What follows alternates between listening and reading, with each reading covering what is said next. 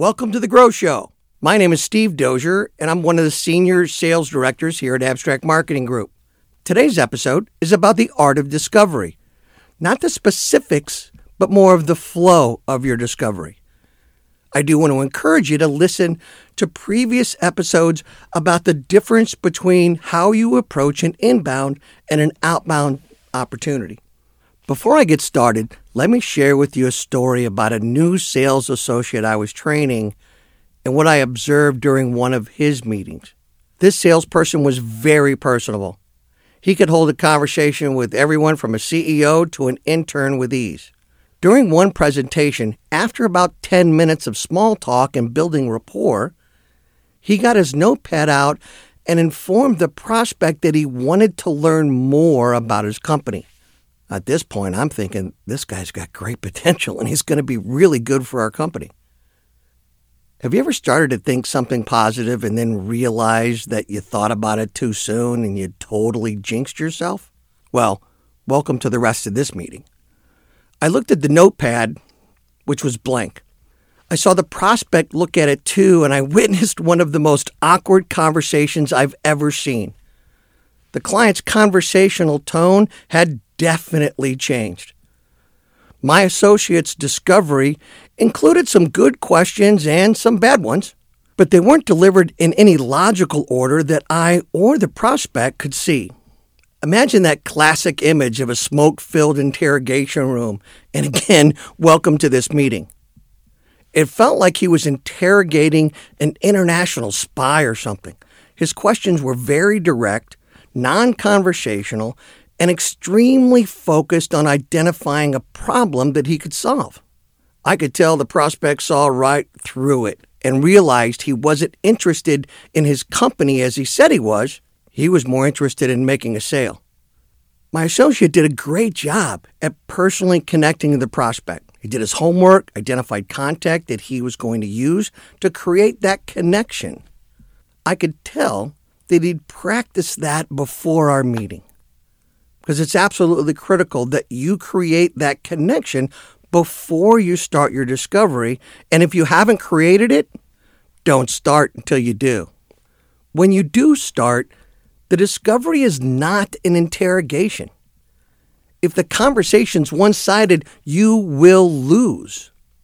Just as you practiced your introduction and talking about the content you were going to use to connect to your prospect, practice your discovery too until you're confident that you can deliver it in a very casual conversational tone. As you're preparing for this meeting, remember the differences, again, between inbound and outbound opportunities. If it's an inbound lead, they reached out to you because they have a problem and they're looking for a solution. If it's an outbound opportunity, you knocked on their door. So you need to talk about enhancing their service, not fixing it. Plan your questions as if you're filling a funnel. Start with the big picture and allow the conversation to work its way down to the details. Now, I'm going to assume that you already know the top 10 problems that companies have with the services you provide, regardless of who they're getting them from. Start your conversation with their current state. Find out how they manage the services or products that you provide. Ask them who they're currently using and why they chose that vendor. Most people just don't feel comfortable if they feel they're throwing someone or a company under the bus. And that question is 100% salesy. Ask how long they've been providing the service, when they reevaluate that service or product, and how the relationship started, because that'll tell you if there's a brother-in-law in the picture. It's important to get to what they don't like about the service, but a simple way to get to that information is a more friendly approach by asking if there was one thing they would enhance about it, what would it be? Do not, and this is hard, but do not talk about how your service and products are better than the company they're currently using. Your discovery, again, needs to be very conversational. It's not time to sell yet. So after this question, take a break and use some of the personal content to continue to develop that relationship. After a healthy pause, move to the desired state. Get a clear understanding of what their desired state is and any threats, objections, or obstacles that could get in the way of achieving it. When you hear the differences in their current state and desired state, again, it's hard, but it's not time to sell yet. Don't try to fix it. Instead, ask questions that'll bring out the pain associated with not achieving their desired state. One way to do that is to ask about Plan B. Open a discussion about what happens if they don't initiate changes that will result in their desired state. After that, ask questions about their decision process and who the final decision maker is. Understanding who's driving the change can give you great insight into what motivates them. Changes driven by a CFO are typically related to expenses, while changes driven by a CEO are usually related to efficiencies. If the CRO is driving change, that's typically again related to either a loss of sales or lack of growth. So asking these questions will give you insight into potential roadblocks and opportunities on what to focus on as you present your fix. Even after that discussion, believe it or not, it's still not time to sell. However, it is time to decide if you're going to try and close them now or close them later.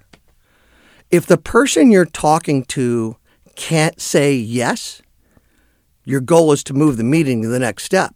So if they're the decision maker, it's up to you how you want to proceed. But remember, only 3% of business-to-business sales occur in the first meeting. So if you're expecting to close a deal in the first conversation, 90% of the time, you're going to lose.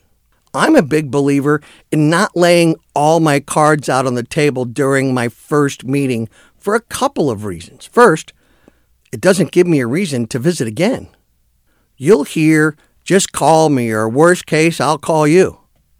Secondly, if the prospect isn't the decision maker, they're not going to present your service as well as you would to their boss. Regardless, end your discovery meeting with a discussion about the next steps. This is one area that most people do not spend enough time in. But you need to get a clear and detailed understanding about those next steps.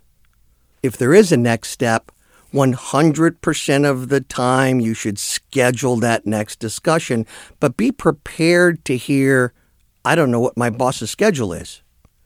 Now, the best answer I've ever heard to that is I totally understand, but at least we have 2 of the 3 people that are needed for our next meeting.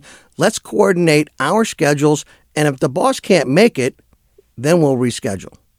If you can't schedule the meeting right there on the spot, then at least agree to a follow-up date similar to, if I don't hear from you on Wednesday, I'll give you a call Thursday. Well, that's it for today. Thanks for listening to this episode of The Grow Show, and stay tuned for more sales tips to follow. Have a great day.